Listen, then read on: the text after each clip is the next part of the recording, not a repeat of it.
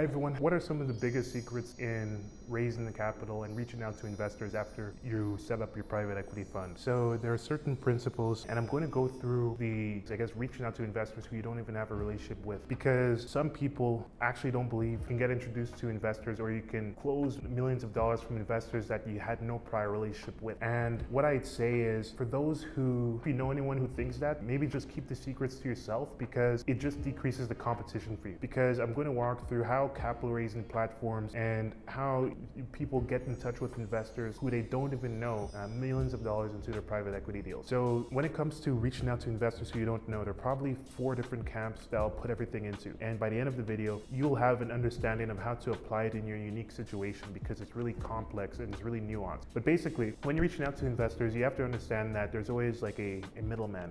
Usually there's a middleman in between those investors, because many of the times the investors, they won't put themselves out there. They're usually really private, and the ones that have the money usually don't like being on platforms like Preqin or PitchBook, and they're really kept to themselves. So one strategy that I applied, I actually got in touch with a billionaire in China who set up a deal for an Australian client. This was years ago. This was about going on 4 years ago now. So the way that we reached out to him was focusing on the proxy. Basically, there's somebody who knows somebody who knows somebody. And so the idea is, if you're reaching out to people who you don't have a relationship with, you just have to look for win-win games to incentivize that person to introduce you to the right investor. So like, if you look at companies called investment banks, they're basically supposed to help people raise money in exchange for a part of the money that they raise. So the incentive is for them to find money and also keep it secret who they're finding money from. Because if they tell you who to get the money from, then the biggest fear is if somebody circumvents them and gets the investor without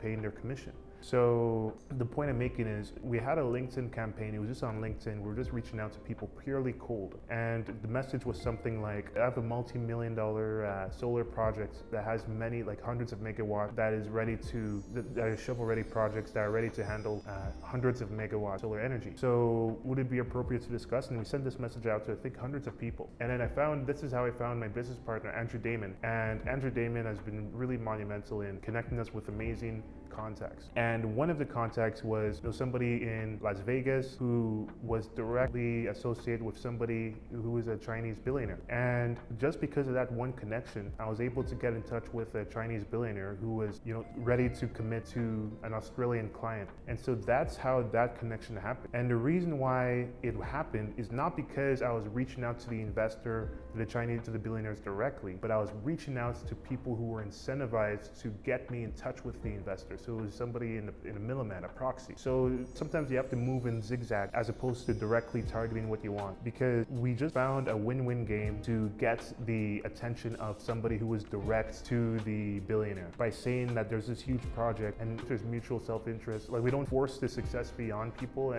because some people hate it, but the right people will approach you once you put the message out. So that's one way. So then the second way is when you just approach a middleman or a broker to do it. And obviously it has to be done legally and compliantly, because that was a purchase order. It wasn't really an investment, and the investment was structured as a purchase order. That's why that one was different. So the second way is to directly reach out to investors. So if you look at capital raising platforms, a lot of them, they have their own database of investors that they pay Facebook or Google to run ads, and then they opt into the email newsletter of the capital raising platforms in exchange for investment opportunity. And there are many people who we're working with who they have their own capital raise platforms up, like just a simple portal that we create for people, and then they run their ads, and then they hire their appointment setters to do the outreach, to reach out to the investors for their private placements, and they do this direct to the investors. So this is different, because instead of reaching out to brokers, they're reaching out to investors directly. And this is usually best done for investors that are more small check investors that have a few tens of thousands of dollars to invest, and that's how that works. So it's pretty much, in a nutshell, it's almost the same thing as the normal sales process if anyone is selling a product or a service. The only difference is you just usually deal with a more sophisticated market, because there are some investors and there are some structures that allow investors to invest a minimum of $500, but that's way smaller than a serious investor.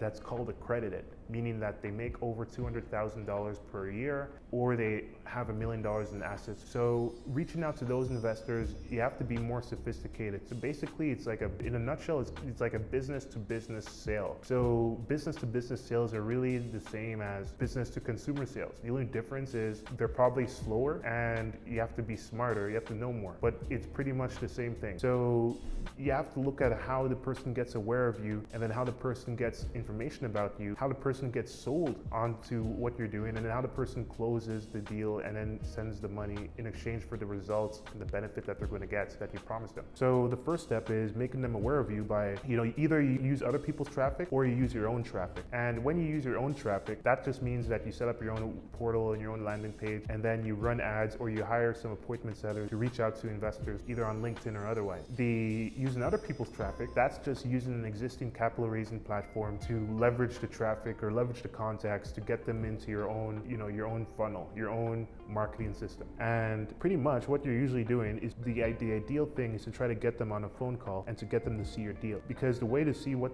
your best results are is just to track how many calls did you have with investors and how many investors saw your deal, who were able to see your deal. Because without an investor seeing your deal and without you talking to them, you're not going to be able to close your deal. So then those are the only two things that matter. So that's pretty much what you have to focus on, is just reaching out to those investors by running ads or by hiring a sales team to reach out to those people, have calls with them, have really good call scripts so that you sell them through the process, and then help them see your deal and have the instructions to wire. And that's the core focus. So then that's how you can get investors without them knowing you before. You just treat it like a normal business to business sale. The third way would be getting introductions, like using your existing network to tap into new networks. So some people say, oh, okay, like some people, depending on your age and their stage and where they are in their career and how affluent they are, they may be able to just continue expanding their existing network, because the best results we've seen are from people that have an existing network and then keep on asking for introductions within their existing network. And unless you get tapped out in doing that, then start looking at external traffic. But make sure that you tap out your existing investor network that is personal before you start going to external investor network. I'm going to walk through 3 main things that you can apply right now